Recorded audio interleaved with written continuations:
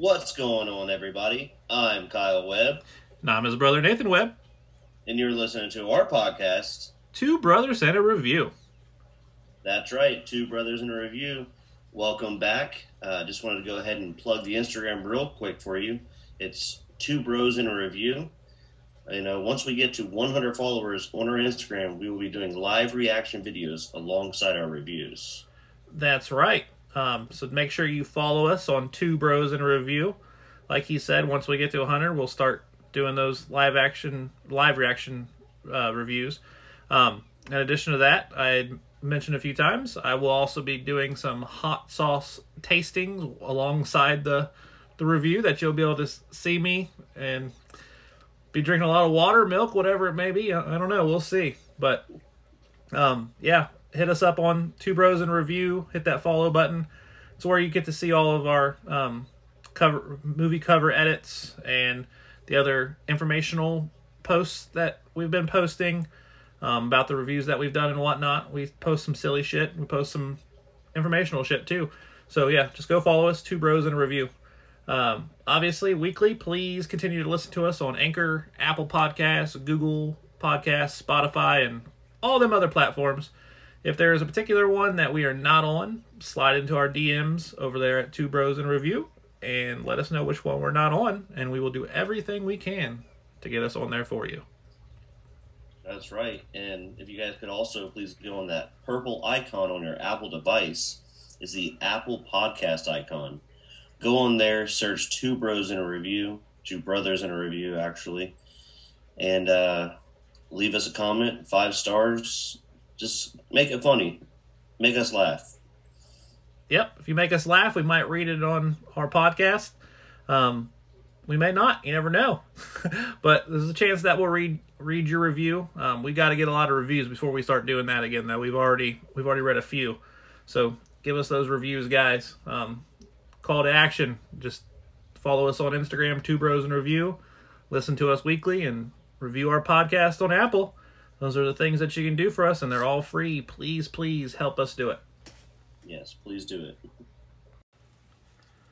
All right, so for the listeners, we're reviewing Forrest Gump today. You want to get into the housekeeping, Nate? Yeah. First, I just want to mention this is our 13th weekly episode, and yesterday's review of the Elf was the 4th bonus episode. So we're sitting at 17 episodes total. Definitely putting in work and cranking them out. Yeah. Ain't stopping us. But with that being said, yep, we are doing this through Zoom again, just to stay safe, everybody. So, but yeah, let's get into the housekeeping for Home Alone, because that's the only one that we haven't covered yet. First thing, I compiled a list here. So you stated that Home Alone's box office had to be one of the biggest that we had reviewed. You are 100% correct. Home Alone is currently the 233rd highest box office of all time.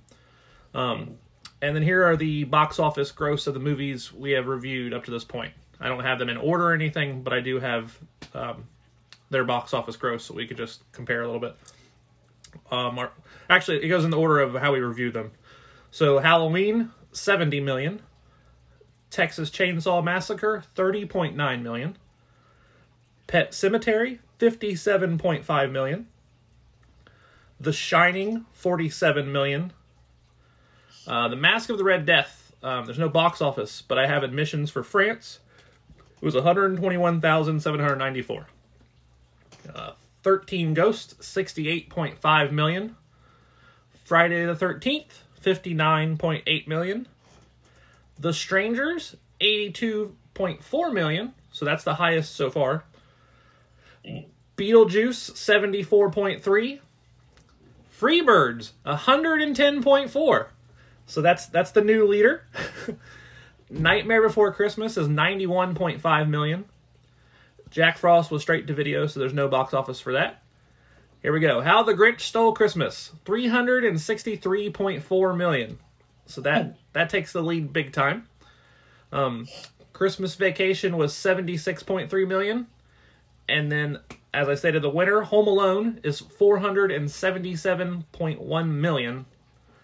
And then to round us out, Elf was 220 million. Still, that was a high box office for that. Yeah, the top three are all Christmas movies. Yeah. Well, I mean, you gotta think that's a family thing. Right. I was surprised that of all the horror ones, though, The Strangers is the highest on the list that we reviewed. I mean, it was a good movie, but... all right, well, that's the box office for what we've done so far. I think I'll do that every once in a while just to give us a list of some sort. But I said that whoever designed the artwork for Home Alone logo does not get enough credit. I did a ton of research, and maybe I missed it, but I couldn't find the graphic designer anywhere. I did, however, find that John Mutto was production designer, so it may have been attributed to him. I can't say that 100%, unfortunately. So, if anyone knows, please message us on our Instagram, Two Bros and a Review, guys. And then lastly, for Home Alone housekeeping, when we began talking about the tropes, the first trope we covered was entitled For Want of a Nail. I knew what the trope was and I could explain it, but I wasn't sure of I didn't understand the name, basically. So I did some quick research and found the following. For want of a nail is a proverb having numerous variations over several centuries, reminding that seemingly unimportant acts or omissions can have grave and unforeseen consequences. It describes a situation in where there is failure to predict or correct a minor issue. The minor issue escalates and compounds itself into a major issue. Probably the most well-known version is the one which appeared in Benjamin Franklin's Poor Richard's Almanac, which begins, For want of a nail, the shoe was lost. For want of a shoe, the horse was lost.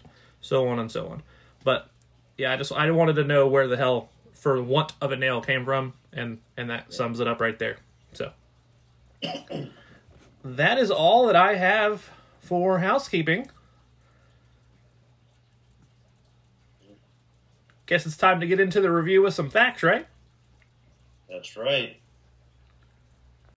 You want answers? I think I'm entitled. You want answers? I want the truth! You can't handle the truth! So, Forrest Gump is a 1994 American romantic comedy drama film directed by Robert Zemeckis and written by Eric Roth. It is based on the 1986 novel of the same name by Winston Groom and stars Tom Hanks. The story depicts several decades in the life of Forrest Gump, played by Tom Hanks, a slow-witted but kind-hearted man from Alabama, who witnessed and unwittingly influences several defining historical events in the 20th century United States. The film differs substantially from the novel. And then the back of the case, I'm just going to read it verbatim. Forgive me for tongue twisting or anything like that. It seems like a common theme with these past few movies. Life is like a box of chocolates. You never know what you're going to get. Forrest Gump is the movie triumph that becomes a phenomenon. Tom Hanks gives an astonishing performance as Forrest, and every man whose simple innocence comes to embody a generation. The winner of 6 Academy Awards, including Best Picture, Best Director, and Best Actor. They definitely got a lot of awards. The movie is rated PG and has a runtime of 142 minutes. It's a long one. Damn. The budget and box office is the best one so far. It was $55 million and grossed over $677 million worldwide. Woo! That's almost 200 more than Home Alone, right? Yeah, and that wasn't Christmas. Couple quick things here. John Travolta was the original choice to play the title role and admits passing on the role was a mistake. Sean Penn, Bill Murray, and Chevy Chase were also considered for the role. Another, Joe Pesci was considered for the role of Lieutenant Dan. Oh, shit. So we've got Joe Pesci and Chevy Chase, both from previous movies we reviewed. Of course. And then David Alan Grier, Ice Cube, and Dave Chappelle were all offered the role of Benjamin Buford Blue, a.k.a. Bubba, but turned it down. Chappelle said he believed the film would be unsuccessful. And he also acknowledged that he regrets not taking the role. So. I bet. Yeah. Kurt Russell was uncredited, but provided the voice of Elvis in the movie. So yeah, we've got potential of Chevy Chase playing Forrest Gump, Joe Pesci playing Lieutenant Dan, and then Dave Chappelle playing Bubba. Can you imagine that movie? What a difference that would be. Yeah, it might not have been successful. It would probably be more on the funny side. Yeah. Extensive visual effects were used to incorporate Hanks into the archive footage and to develop other scenes. The soundtrack features songs reflecting the different periods seen in the film. Which I have a question based on the amount of time and Gump not aging, but we'll get to that later. It definitely covers I think 40 years, I believe. So Yeah, good ass music though. Oh yes, absolutely. I love the music. That's I'd say half the reason this is a successful movie is the soundtrack was phenomenal. But okay, even Brittany says she goes, "I love Forrest Gump. The soundtrack's amazing." Yep. Surprisingly, Forrest Gump only took 5 months to film. They were filming from August to December of '93. A little side note. Remember the speech that Forrest gave during the anti-Vietnam rally, but was not heard because the pro-military man fucked up the audio? Yeah. Unplugged the mic or whatever?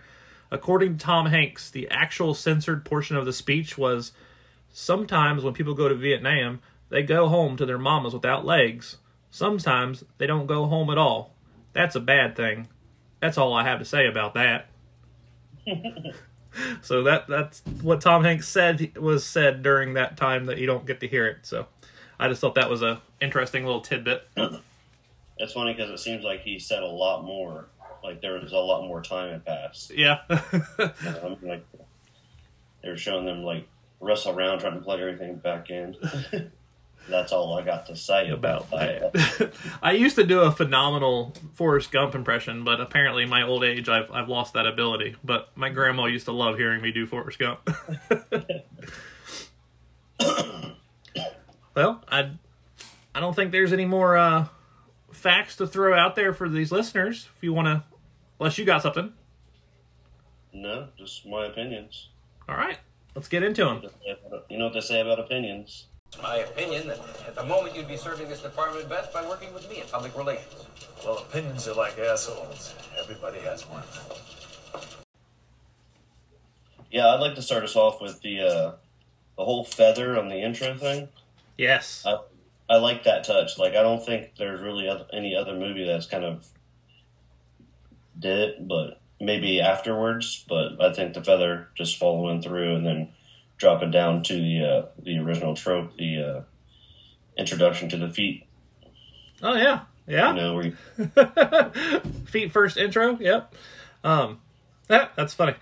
Yeah, the feather actually is a trope and a little bit of foreshadowing. Also, we'll get to that later. But I'm with you. I loved the feather floating down in the opening scene and then coming back in the end. Bookends. That's what the trope is. Yeah. Like, and the funny thing is, like, those Nike Cortezes, like, man, I remember those shoes. I don't know about you, but I've watched Forrest Gump 1,000 times. I probably wore that VHS out more than we wore the Mask VHS out. But of all the times that I've watched it, I never picked up on Forrest saying that he was named after his relative in the KKK. I swear I was like, is this one of those like Mandela effects where they just added this in? Because I didn't remember that. I remembered like the KKK stuff, but I didn't remember them saying that he was named after him. That hit me. I was like, oh shit. He's getting into everything. Yeah. However, I did some research and I discovered General Forrest led the Klan for only 1 year before dissolving it and ordering the members to burn their white robes and hoods. Oh, so he wasn't he was a shithead for a year and then... Yep. He American History X did. He turned around. Oh, shit. Also, I've had this is one of the funnier scenes probably. I've had my fair share of sex and I've watched a shit ton of porn. I'm sure you have as well. But I've never heard the sounds that came out of that room when Miss Gump was fucking the principal while Forrest was on the swing. The best was when he was like, the guy's like, yes. oh. Yeah. But he goes, your mama sure does love you, boy. This movie, like, I want to know if there was anything ad-libbed on this, because I didn't come across anything in my research, but I'm curious to know also if anything was ad-libbed.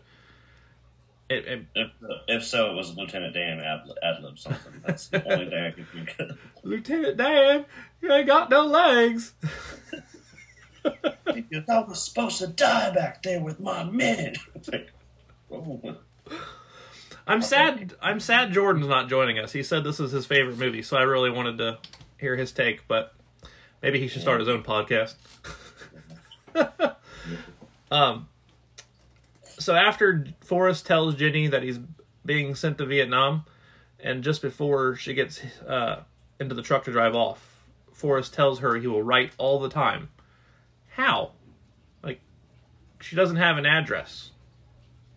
I mean, later it shows her leaving her grandma's house or whatever, but at that point she was just running off. So how is Forrest Gump writing to her?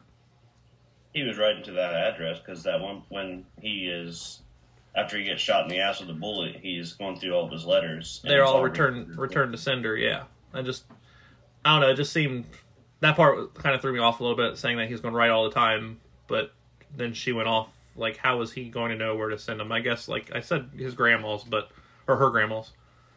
You were in the military. Yeah. Is it possible to send off letters like the way he was doing it? Yeah. I mean, I think I only wrote like 2 or 3 times, but like It just kind of looked like he wasn't in any position to just like write a letter and then just like, oh, hey, send this off. Like, there's like, I actually, when I was deployed, I was a mailman as well. So you collect the mail and you take it out to the different bases or whatever and deliver it. And the same thing, if you got a letter, they would give it to me. I would take it back and we'd ship it off. So yeah, you can easily write letters. Like when you're in the trenches, like behind enemy lines. I don't know if anybody's doing that, but I mean, I guess it's possible. That's what I gathered. That's what I was like, I love the movie. I love the whole reason, like it like lets you know he was writing letters to Jenny. Yeah. And blah, blah, blah. But it was just like a little far. It seemed like it was too far-fetched for me. I guess if you're in fucking Vietnam, you can just... Yeah, I mean, if you've dug yourself a little foxhole and... you got to sleep in those and such, so somebody's going to pull in guard. So maybe you're just chilling and you're writing a letter, maybe. I mean, but I can't say that I personally did that, so I don't know. But... Good question, though. Yeah. Nate was in the military, so I can ask some questions and maybe get some good answers back. I was right. You answered them pretty good. There is a beautiful match cut. Forrest flinches when trying to remember his first pair of shoes, and then the first flashback starts with himself as a child flinching while the doctor puts his braces on for the first time. And for those who don't know, a match cut is an editing transition that matches an object in the first shot with an object in the second shot. So we've oftentimes pointed out different transitions and editing techniques because we do them ourselves, and that's one that I was like, oh, that was beautifully done. So, I think my favorite line in the movie. Oh, we're jumping the line, okay? No, I mean I'll just say my favorite line in the beginning of the movie. Okay. Was when the doctor says, "Your back is as crooked as a politician." Nothing wrong with his legs. His back's just as crooked as a politician. Yeah. I just remember thinking, I don't remember them saying that either. Which, speaking of that, why is he getting braces on his legs if his back's the problem? I don't know. It had to just be for the movie. I don't know. I'm gonna have to look up. This started in like the 50s, I think. I'll double check, but I'll have to look to see what like medical procedures for crooked backs were to see if they thought straightening the legs would help. I don't know. I didn't even. What's the term for a crooked back? It's politician.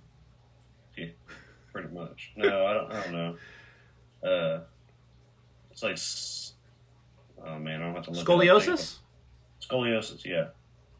Like, I don't know that. Like, I feel like you'd need a bacchiotomy, not a leg. Is that a thing? Is a bacchiotomy a thing? Yeah, the doctor said I'm gonna need a bacchiotomy. I'll have to do a little bit of digging and see if I can find that. Excuse me. I never understood that whole brace with the leg for the back thing, but I mean, it made for a really good part when Jenny's "Run, Forrest, run," and it breaks off his leg. I laughed pretty hard when they slow-moed her saying it. "Run, Forrest, run." I was just like, oh my god, this is wild. Those kids were fucking assholes. They were absolute fucking douchebag assholes. I agree. Their entire lives. And they still never got him, so fuck them. Yeah. While he was recovering, He said, "I ran like the wind." While he was recovering after being shot in the buttocks, Forrest was referred to as PFC Gump. The following scene where he was dressed in his Class A uniform in D.C., he had sergeant rank. I'm not sure how much time was implied that passed, but that's not the way it works. You don't jump from PFC. It's another military thing, so I can answer that. You don't jump from PFC to sergeant overnight. So there's PFC the same as a private? Huh? Is PFC the same as a private? Yeah, you come. The first one is just a private, and it's just one up arrow. The second one is it's called E2 or Private 2, and the third one is what he was, which is a triangle with a circle at the bottom of it. That's a PFC. The next thing would be a specialist or a corporal, and then a sergeant. So he skipped the specialist part. And he skipped it very, very quickly, which it doesn't work that way. But I don't know how much time was supposed to have lapsed. Maybe that was just a big gap of time missing, but I'm not sure. Well, did they call him a sergeant after he was doing the ping pong thing? Yeah, but I don't think it was ever called a sergeant. Like, they never called him Sergeant Gump. Maybe they did, but I just noticed the rank on his arm. That's how I picked up on the rank change. There is a part where they said, like when he's doing the ping pong and he's teaching everybody, he said they didn't want to send me back to Wall, so they made me a specialist or something like that. They said he made him a specialist? Mm-hmm. No, I missed that completely. I'm gonna have to go back and check then. It's like when it's like he's doing the ping pong by himself. Yeah. At the table, and there's like the audience of people watching him. Right. Before he's in like China or whatever. Yeah. They said they made him a specialist. Oh. I remember thinking, like, what's that mean? it's the rank after PFC. Okay. I'll have to go back and look. I mean, that's still quick fucking transition of rank, but that explains a little bit, so I'll definitely go back and look at that. They gave you the Congressional Medal of Honor. Lieutenant, I mean, like you said, Forrest Gump is the only one that doesn't age in this movie. Mm-hmm. I'll get to it. But speaking of the Congressional Medal of Honor, when Forrest gives Jenny his Medal of Honor, he says, "I got it just by doing what you told me to do." This statement is false, because Jenny told him to be brave, or to not be brave, and to run.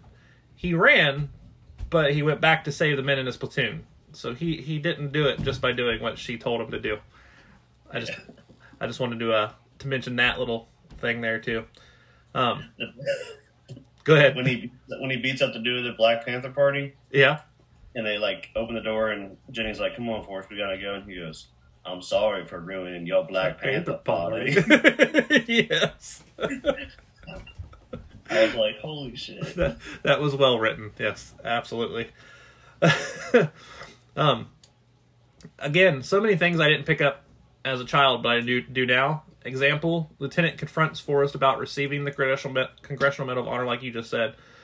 Forrest is shown pushing him in a wheelchair through New York City after that, and Forrest says that Lieutenant Dan said because he didn't have no legs, he spent most of his time exercising his arm. Yeah. I obviously didn't know that when I was a child, but Well, right after that, they're crossing the street, and he smacks the cab and goes, "I'm walking here." That's like one of Jordan's favorite lines. He goes, "I'm fucking walking here." Oh shit. We already talked about this. We already talked about this a little bit too.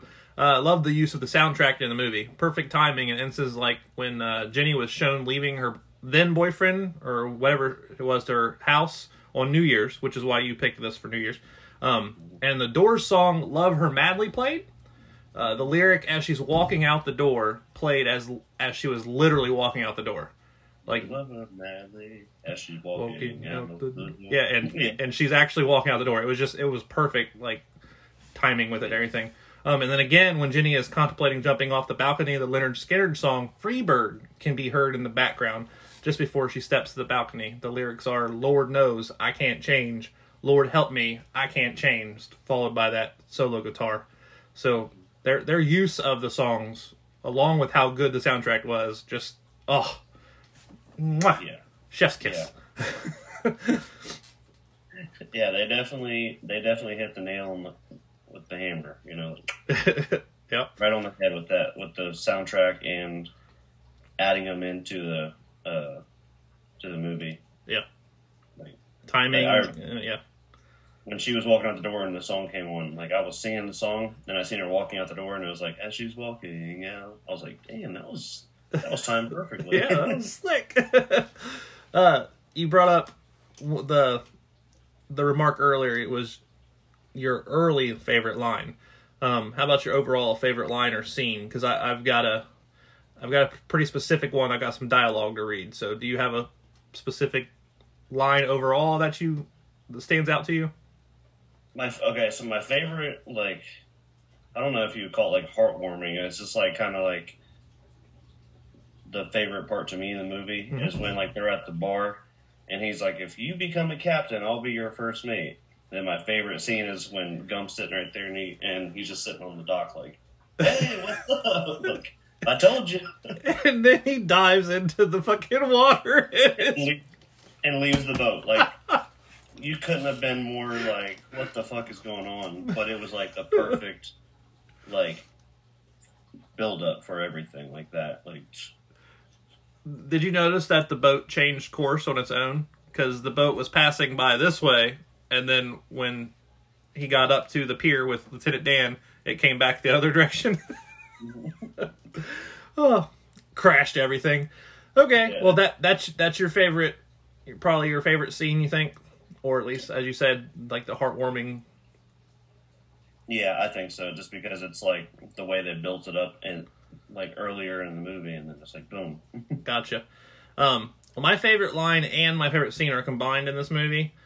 I can't say it to its entirety because I don't say GD it, and GD it is used, so don't judge me. But it is absolutely my favorite line is absolutely the scene where Gump is in basic training and interacts with the drill sergeant. So here's the dialogue. And part of this reason maybe I like this is just because I've experienced this to an extent. But so the drill sergeant, "What is your sole purpose in this army?" Gump replies, "To do whatever you tell me, drill sergeant." "GD it, Gump. You're a GD genius. That's the most outstanding answer I've ever heard. You must have an IQ of 160. You are a GD certified private, Gump." Or gifted private, Gump. So yeah, I love all of that. But then also back to the drill sergeant a little bit later, having just completed assembling his weapon. "Done, drill sergeant." "Gump, why did you put that weapon together so quickly, Gump?" "You told me to, drill sergeant." "Jesus H. Christ, this is a new company record. If it wouldn't be a waste of such a damn fine enlisted man, I'd recommend you for OCS, Private Gump. You're going to be a general someday, Gump. Now disassemble your weapon and continue." Like I said, there's a lot of dialogue there, but that's just that scene just stands out to me, and I liked it before I joined the military, but I think I relate even more closely because similar experiences in basic. Obviously, I didn't quickly put a weapon together like he did, but yeah, no, I definitely I was wondering about like what he was saying to Gump when he assembled the gun, like what that even meant. Wait, what now? When he assembled the gun, Yeah. and the drill sergeant said that, like, I'd recommend you to whatever. To become an officer, because there's enlisted, and then there's also the officer route. So that's all he's saying. He'd recommend them to become an officer. But Why would somebody come in? Well, why wouldn't? Because it's I don't know how to, like, the enlisted people, like a sergeant, he's enlisted and he wants enlisted men under him, where officers are more looked at as, hey, look, it's Jordan. Officers are more looked at like the office people, like the enlisted are grunts and officers are office or whatever, so he wants him to be enlisted opposed to being an officer.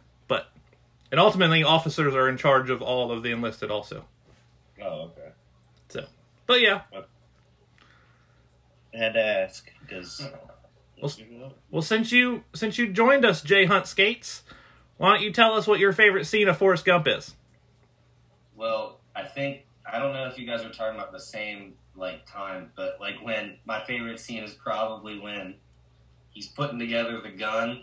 Yeah. And the dude's like, God damn it, Gump!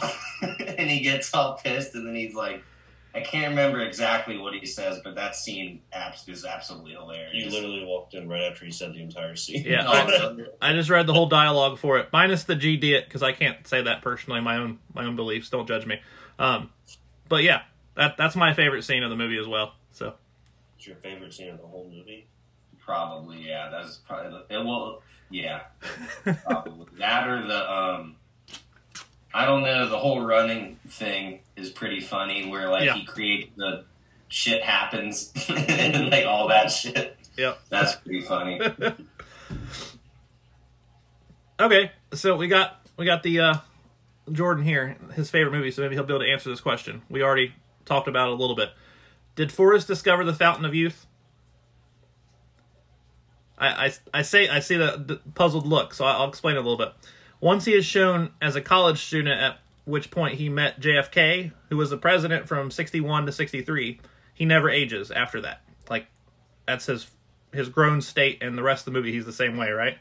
So we can assume he is 20 or so in 61. He was in the military while Nixon was president in 69 through 74 during the Watergate scandal, and then was discharged, so roughly 34 years old at that point. Then Jenny died on March 22nd of 1982. That would make Forrest right around 42 years old. Yet he still looks the exact same as he did when he was 20. I guess he might have then. Jeez. I never thought about that. 'Cause, I always tell people, he went through literally, all the main things in history. So it's just I never put that into perspective. Yeah. Maybe he's a time traveler. He must be something. But I say that, but the bus driver, Dorothy Harris, doesn't age either. Because she's the bus driver when Forrest Gump is a kid and gets on the bus, and then she's still the bus driver and doesn't really seem to be aging that much when Forrest Gump's son gets on the bus. So. Jeez. They didn't think about that for sure. That's an iconic ass movie, though. It shows you what he went through was just yeah. That movie is incredible. It literally has everything: action, love, everything. Well, not horror, obviously, but there's a little bit of horror in there. Not to the extent of a slasher horror, but there's some horror going on. So, what's your guys' least favorite part of the movie? Oh, yeah. I know it's a good movie. Actually, I can say it. Jenny. I can't stand when Jenny's on screen because she's just fucking killing Forrest, and I love Forrest Gump. So Jenny, that's my least favorite part of the movie. Can't steal my answer, Jordan. I was gonna say Jenny, just her being terrible, but I'll say my second one just because you said Jenny. I think Lieutenant Dan, the way he treats Forrest at first is just out of control. At first, he treats him pretty alright. It's alright, yeah, but I'm talking when he starts, but then he finally is oh, that's my friend, don't mess with him. So you're talking about after he loses his legs? He's talking about Lieutenant Dan after he loses his leg. Before the girl calls him a retard. Yeah. Okay. No, I think that's the best Lieutenant Dan there is. My least favorite part of the whole movie is when they show Jenny's side boob. Because they should have showed the whole thing, but it probably wasn't that nice. Because I remember thinking, side boob, ew, that don't look that great. Like, she just, I don't know. She always looked like she was, like, fucking sick the whole movie. I mean, I know she died later, but, like, she did a lot of cocaine and people. If I remember correctly, didn't she do heroin in the movie, too? Yeah. I think she did. She? I mean, I'm not a drug person, but heroin is when you have the needle or whatever, right? Isn't that heroin? Yeah, she does. She uses a needle at one point. Okay. Along with snorting some shit, I believe. So. Yeah. Been there, done that. Is her. I guess we can all three say that Jenny was our least favorite character. Like, I liked her as a kid, but then she grew up and turned into a fucking whore and just shat all over Forrest the entire movie, so fuck her. Well, her dad was the reason for all that, okay? Fair argument, yeah. Yeah, her dad was insane in that movie. So besides Forrest, who's your favorite character? Well, it's got to be Lieutenant Dan or Bubba. I mean, both of them are... like, Lieutenant Dan, I guess he has more screen time, so I'll go with Lieutenant Dan, but Bubba's definitely right there with him. Yeah, you? Bubba's my... I was going to say Bubba. Lieutenant Dan's my favorite. I honestly, the Bubba scene where he's just talking about shrimp, I understand that it's an iconic part for the movie, but it's like, we get it. There's a shit ton of shrimp thing you can do with shrimp. Like, that's a trope.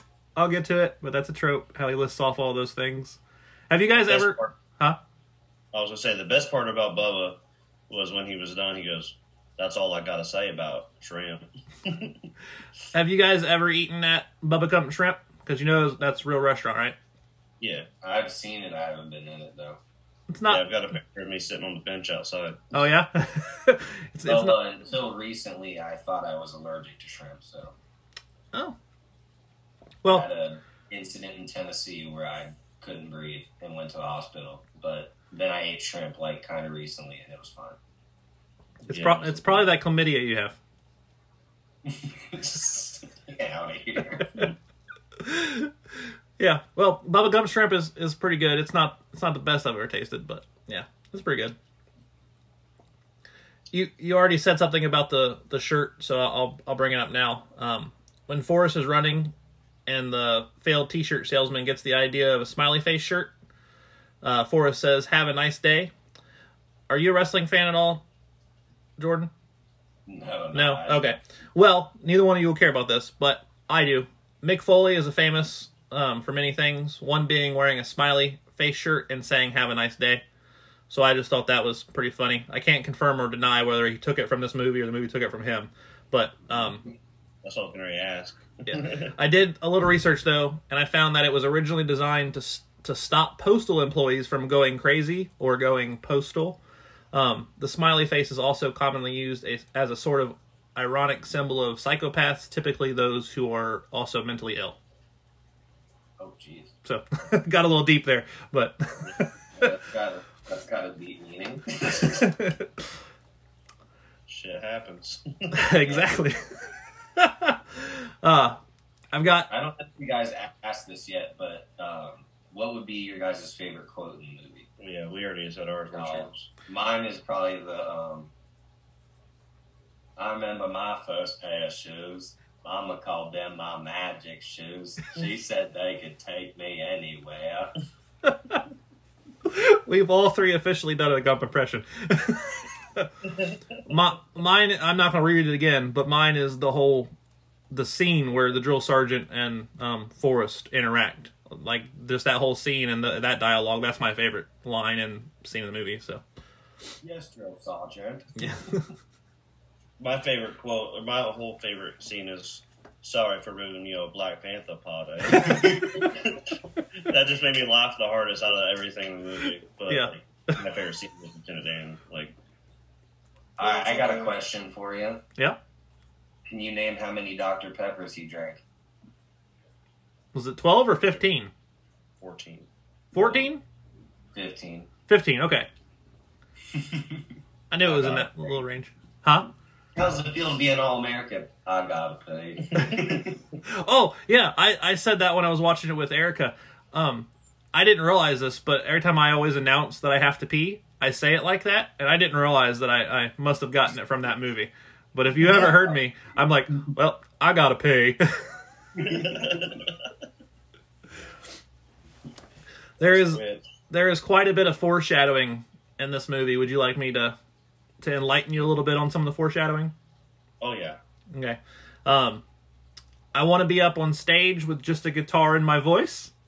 That ended up being quite literal for her. She was up there with just her guitar and her voice, no clothes. So that's a little, huh? Before you get any further, I thought about that. When she's on stage with a guitar and she's supposed to be butt naked, Yeah, you can see the outline of Yeah, her you can. in panty. Yeah. And then Wasn't to look at anyways. at the very beginning of the movie, Forrest opens his suitcase, and we can see not only the Curious George book, which Mama reads to him and Forrest Jr. He takes to show and tell, but also his Bubba Gump hat and his ping pong paddle. We also see he's wearing muddy Nikes, like you mentioned, I think, Kyle, like those he wore when he ran for 2.5 years. Even the box of chocolate shows up in the story when he gives Jenny a box of at college. So in that opening scene, you can see all of those things. And then a subtle example of foreshadowing: Lieutenant Dan pokes fun at Forrest over his aspirations of captaining a shrimping boat, saying, "If you're ever shrimping boat captain, I'll be an astronaut." Later, Lieutenant Dan shows up at Forrest and Jenny's wedding, sporting titanium legs, which Lieutenant Dan explains they were made from out of the space shuttle. So, No way. Yeah. That's crazy. So he says he'll be an astronaut, and then later he has some space shuttle legs, basically. Also, slight foreshadowing: when Jenny, as a child, makes Forrest pray with her to become a bird and fly far, far away, it comes back into play when she asks Forrest to recall it, as she looks like she is considering jumping off the bridge. But then it makes a real return in the end when Forrest leaves her gravesite and the birds are seen flying away. Did you notice that? I didn't notice the birds flying away. Yeah, once he walks away from her grave at the end, a flock of birds can be seen flying away. So, and you also said this earlier about the feather. It was like the first thing I think you mentioned. The feather at the beginning floating to Forrest and then flying out of his Curious George book and floating away to the end of the movie is a very nice bookend, like I said. It is also potentially symbolic of the circle of life, death, and new beginnings, which is very creative. Tom Hanks interpreted the feather as, our destiny is only defined by how we deal with the chance elements to our life, and that's the kind of embodiment of the feather as it comes in. Here is the thing that can land anywhere, and that it lands at your feet. It has theological implications that are really huge. I slaughtered that last bit of it, but that was from Tom Hanks himself interpreting the feather. So The man himself. Wake up, Jordan. I see you sleeping. Sorry, my whole insurance for my car is all messed up. I might have to go downstairs and fix it. Well, Barb's not. Anyways, you want to get into the tropes? Yeah, but real quick, looks like Jordan's going to be running. Yeah. I was running. Trope, there it is. Yes, sir. My favorite part of the podcast. First off, protagonist title, self-explanatory. Forrest Gump, it's the title of the movie, and he's the protagonist. So, this is my story. So my name is this, and this is my story. This is actually one of the first ever tropes. Not much creativity went into the name, but you get the point. In Forrest Gump, it occurs from the beginning, obviously. Hello, my name is Forrest Gump. Would you like a chocolate? Excuse me. Abusive parents. That's self-explanatory. You said it earlier. Jenny's father was sexually abusive. Appeal to familial wisdom. So the idea that respecting one's elders, specifically parents, equates to wisdom. Mother knows best, after all. This occurs often in Forrest Gump, as on several occasions, Forrest begins a statement with, "Mama says," or "Mama always said." So that's appeal to familial wisdom. Disappeared dad. This is a subtrope of a trope called parental abandonment. The father of a character or character is missing or absent. In Forrest Gump, there isn't much emphasis placed on Forrest's father. He is never seen and is only mentioned twice when Forrest is a child. Once being when the principal, Mr. Hancock, asks Miss Gump if there is a Mr. Gump, and she replies, "He's on vacation." Childhood friend romance. That's also kind of self-explanatory. Forrest and Jenny went to school together, and Forrest has feelings for Jenny his entire life. Jenny finally returns those feelings at the end of the movie. So that's a childhood friend romance. Arc words. If you remember, arc words can be a word or phrase that appears throughout an arc or motif. In Forrest Gump, everyone tells Forrest to run. Running is a major theme of Forrest Gump. So the arc word is run. This one's funny. Been there, shaped history. This occurs when a character is either wholly or is responsible for a famous real-life historical event. This happens several times in Forrest Gump, most notably when he teaches Elvis how to sway his hips, and then when he exposes Nixon for the Watergate scandal. Also with history, historical domain character. So this occurs when taking a well-known person from a real-life history and using this person as a character in a story. Forrest meets various celebrities who were historically, culturally, or sociologically, sociologically, I guess. I don't know how to say that word properly. Yeah, we'll go with that. They're important to history between 1945 and 1981. So Elvis, George Wallace, John F. Kennedy, Lyndon Johnson, Abby Hoffman, John Lennon, and Richard Nixon.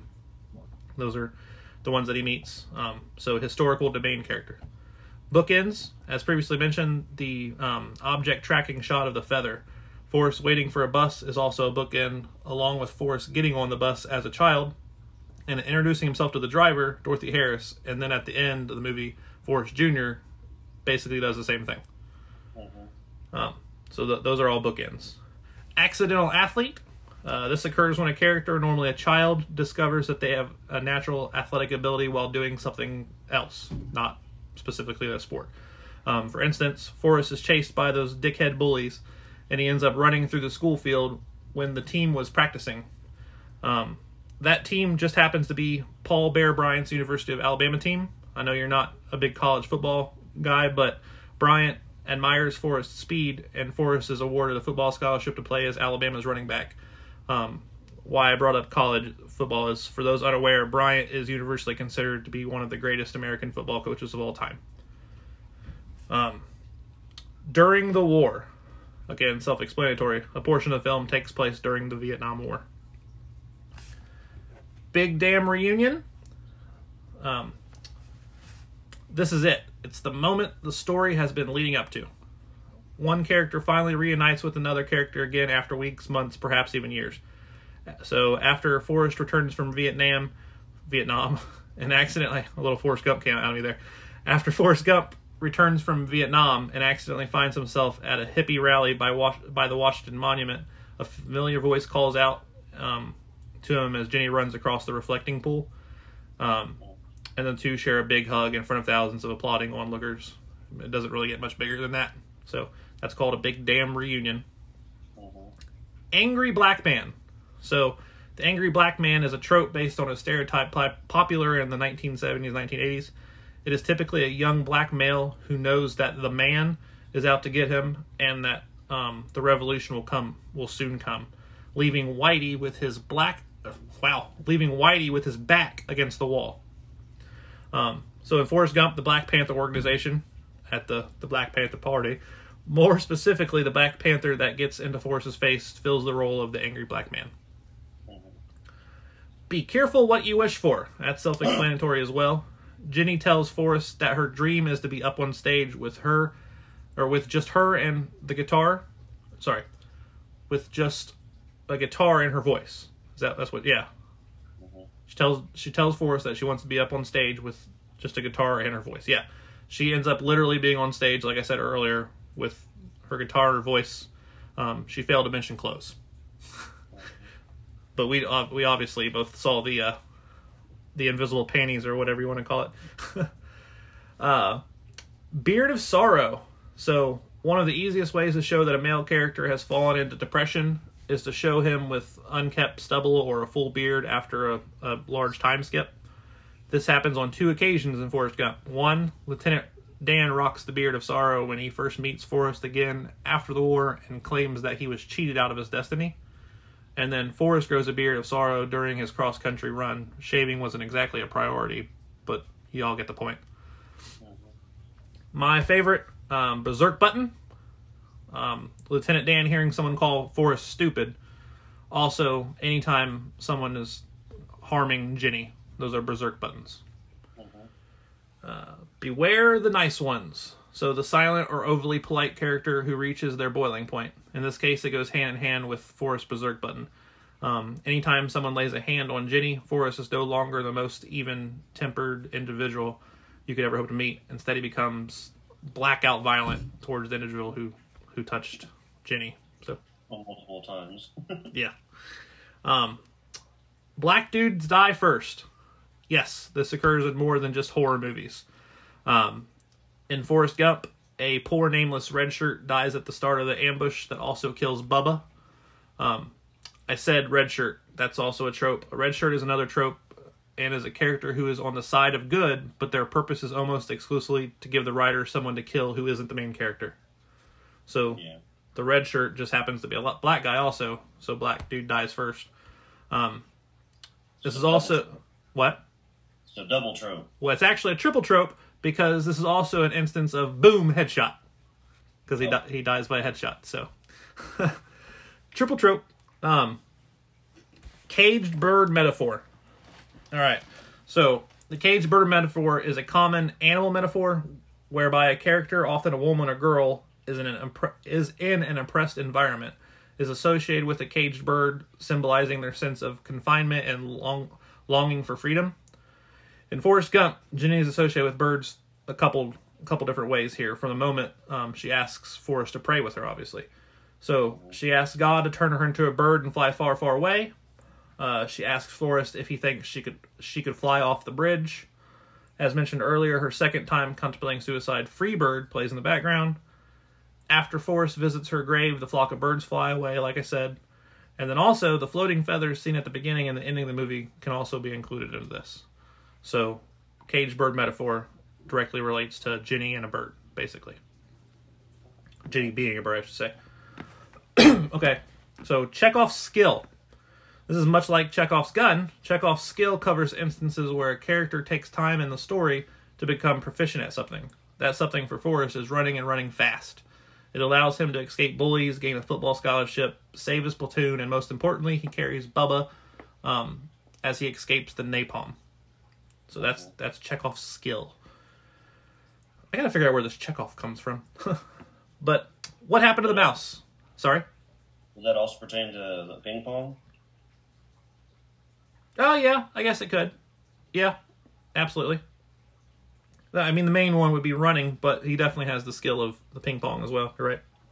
Yeah, running is a theme in the movie. Yeah. So what happened to the mouse? We've had this a few times. Ginny's sisters were mentioned exactly once. Were they sent to live with grandma like Ginny? I'm not sure. They weren't essential characters, but it's still what happened. Yeah, they weren't even shown. They were just brought up. They never that shown. one time. The boys who chase Forrest around aren't seen or heard from after Forrest graduates either. So they're probably still in that little town being bitch ass bullies. But what happened to them? Yes, that's two examples of what happened to the mouse. Comically missing the point. This occurs when a character completely misses a really obvious point for comic effect. This happens a lot in Forrest Gump. I've got a few specific instances to point out. He assumes Elvis Presley died from singing too much songs or something. He notices Jenny performing as a nude stripper and thinks her dream of becoming a singer has come true. After giving a guy named Wesley a beating at a meeting of the Black Panthers, he and Jenny are sent away. He then apologizes. I'm sorry I had a fight at the Black Panther party. During his time in the Vietnam War, he notices they were looking for somebody named Charlie, and assumes that the money of his so-called $1 million wound was kept by the army. The $1 million wound is whatever, but the Charlie thing, I laughed pretty good when he... Forrest remembers where everyone in the battalion was from except for Tex. He can't remember what state Tex was from. But also, that's pretty funny. I just now thought of that. One of them's name was Cleveland or something, and he was from Detroit, I think. Yeah. So that was kind of a little weird. If you listen back, most of them, like, their nicknames weren't like, because when Gump and Bubba tell him that he's from Alabama, Lieutenant Dan goes, "Oh, so Arkansas." Arkansas, yeah. So like that's probably how they got their nicknames, was like him like doing shit like that. So. Okay, yeah. A little bit of lawyer ski there. Okay. I got two more. Go ahead. It was kind of funny. I remember thinking it was kind of funny, like, oh, he just said Arkansas. Why aren't they like saying something? No. Yeah. I got two more for the comically missing the point trope. He notices people in Watergate Hotel keeping him awake with their flashlights, asks the hotel receptionist to do something about it, but never thinks much of it, assuming they're just looking for a fuse box. And then, probably the funniest one, he assumes Apple is some kind of fruit company. Destroy the abusive home. So this occurs when it be from the abusive parents, or a general tormentor. A character has suffered at the hands of another, but in the end their abuser is gone, and the only place where the abuse occurred now remains. So in Forrest Gump, Jenny throws rocks at her abandoned childhood home, then her shoes, then can't find anything else to throw, and collapses sobbing. After her death, Forrest does her a favor by having the abusive home demolished. So that's destroying the abusive home. Rags to riches. Character of poor or even modest economic standing becomes wealthy and successful. In Forrest Gump, Bubba's family ends up very rich because Forrest decided to give them what would have been Bubba's share of the revenue from Bubba Gump. So that's the rags to riches story. History repeats itself. That's kind of self-explanatory. There's a lot of scenes mirror each other in Forrest Gump. We've got a few here. Forrest meets Jenny on the bus, where nobody wants to sit next to him. Later, he joins the army, and the same situation happens again, but this time it's Bubba who allows him to sit next to him. Later, when Forrest's son goes to the school bus, he also introduces himself to the bus driver as Forrest did. Forrest being chased by bullies, with Jenny defending him, occurs both when he's a child and then as a teenager. The only difference is they chase him by bike, and then as an adult by car. Forrest's mother dies in the bed in his house, mirrored later by Jenny dying in the same bed, which is a little creepy, but hey. Forrest meets presidents of the USA, Kennedy, Johnson, and Nixon. Forrest beats up men who mistreat Jenny. That history continues to repeat itself with that. And then Forrest walking or running past the same barbershop. I never actually picked up on the barbershop thing until I read that, and then I noticed it when I watched the movie back. I was like, oh, okay. So yeah, history repeats itself. No one gets left behind. That's self-explanatory. It's big in war movies because it's a common motto in the military to never leave a man behind. You might have heard that. Forrest runs back and forth in hostile territory and under fire to recover all the injured people from his unit. That's no one gets left behind. Long list. Okay, I told you this earlier. It was a trope when you mentioned it.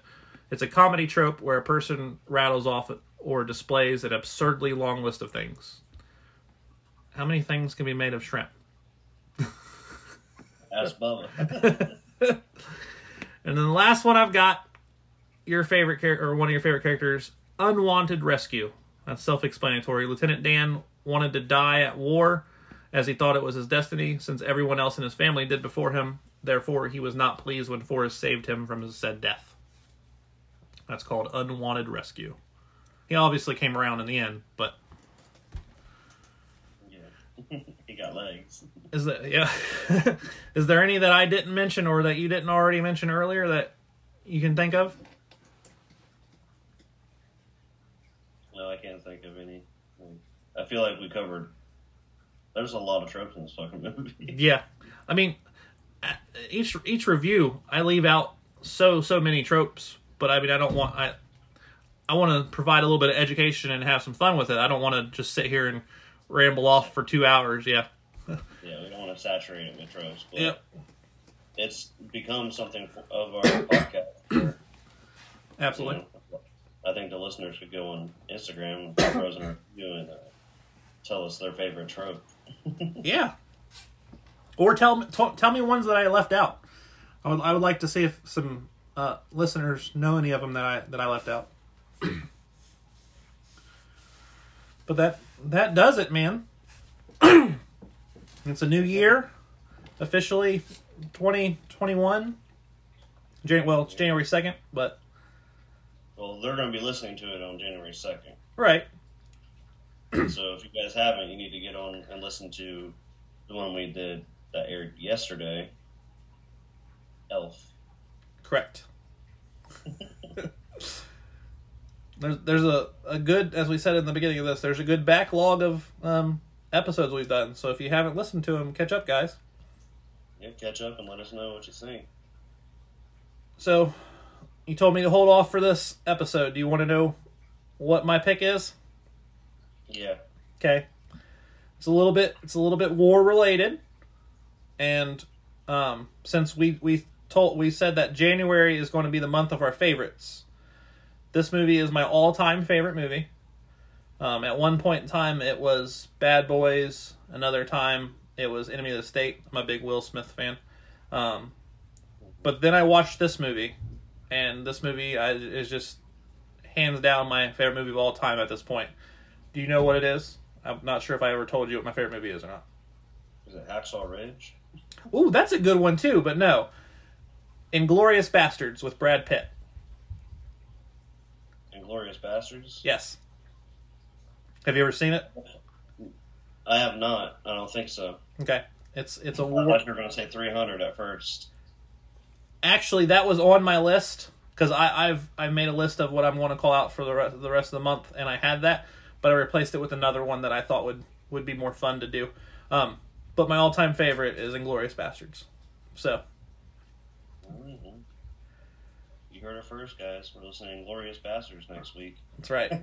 We're watching it. You're going to listen to our review. You want to plug the Instagram for him? Yeah, Instagram. Go on there. Follow us. 2 Bros in a Review. Like the content that we post. We do some cover art, some pretty funny cover art. I can't wait to see what Nate's got for the Forrest Gump one. Once we get to 100 followers, we're going to start doing live reaction videos. And then Nathan's going to start doing some hot sauce. Whoa. I'm not going to start doing it. It's just going to be for the first one that we do. I've got, I think, five hot sauces with different levels of intensity, which I believe you posted that on the Instagram if people want to check that out. But yeah, me and Jordan, we're going to have some wings or something and coat them in these different sauces while I'm doing the review. And our listeners and viewers will be able to see my reaction and see if I can get through the review. Because there's some pretty heavy-duty ones that I picked out. But go check out that Instagram, guys. Give it a follow. Message us. Tell us some of your favorite tropes and whatnot like we discussed. Put in some requests of things you want us to review. Just whatever, but definitely give us a follow on Instagram, 2 Bros and a Review. Also, as always, listen to us every week, every Saturday on Anchor, Apple Podcasts, Google Podcasts, Spotify, whatever platform you use. If the platform that you use we're not available on the platform you use, just reach out to us, 2 Bros and a Review. Let us know, and we'll do what we can to get us on there. Yeah, our reviews go live at noon Eastern every Saturday. So get onto your Apple device to the purple icon, the Apple Podcast. Leave us 5 stars and comment. Let us know something funny. Like we said earlier, once we start getting more comments and more feedback from that, we're going to start reading them, but we don't want to spoil anything. So get on there and leave it for us. Two brothers in a review, and that's where you're going to find us. Yep. There's three free things to do to support us. We appreciate it. Follow us on the Instagram, Two Bros in a Review. Listen to us weekly, and give us reviews on iTunes and Apple Podcasts. Please do those things. Each week, we plug our brother and our brother from another mother podcast, the Two Random Guys. Or Those Random Guys. Sorry, guys. Those TRG Network. Those random guys. TRG Network. Those Random Guys. Yep. So go check them out on YouTube, and you said they're on Spotify too? I believe so. Apple Podcasts. Just look for TRG Network, Those Random Guys. Give them a listen. They're two good guys, and they have good content. So Very good. another thing, my YouTube channel, High Society Productions. I've said it a few times. It's me, a picture of me wearing a High Society hat. Make sure you click on the right one. Subscribe to my channel. Watch my content. If you haven't already, this is the second day of the year, so I'll have another video up. But I put it out that I'm going to put a different video up of some sort every day of 2021. And I've already got one in the barrel for January 1st. So by the time this drops, I'll have one in the barrel for January 2nd also. So please go check that out, subscribe, and hit that little bell notification. You know, all that good stuff. Tell a friend. Hey, Archie. For those of you that aren't watching our podcast, Kyle just turned the camera to his big horse, Archie. He's just laying on the floor next to me, just chilling. Well, if you don't have anything, go ahead. I was gonna say that's all that I have. I don't have any official YouTube channels to plug, so I'm just gonna leave it at that. Gotcha. Well, that's all I had to say about that. That's all I got to say about that. Well, I'm gonna go ahead and sign off today. I'm Kyle Webb. I'm his brother, Nathan Webb. And you're listening to our podcast. Two Brothers and a Review. Bye-bye, Jenny. And that's all I have to say about that.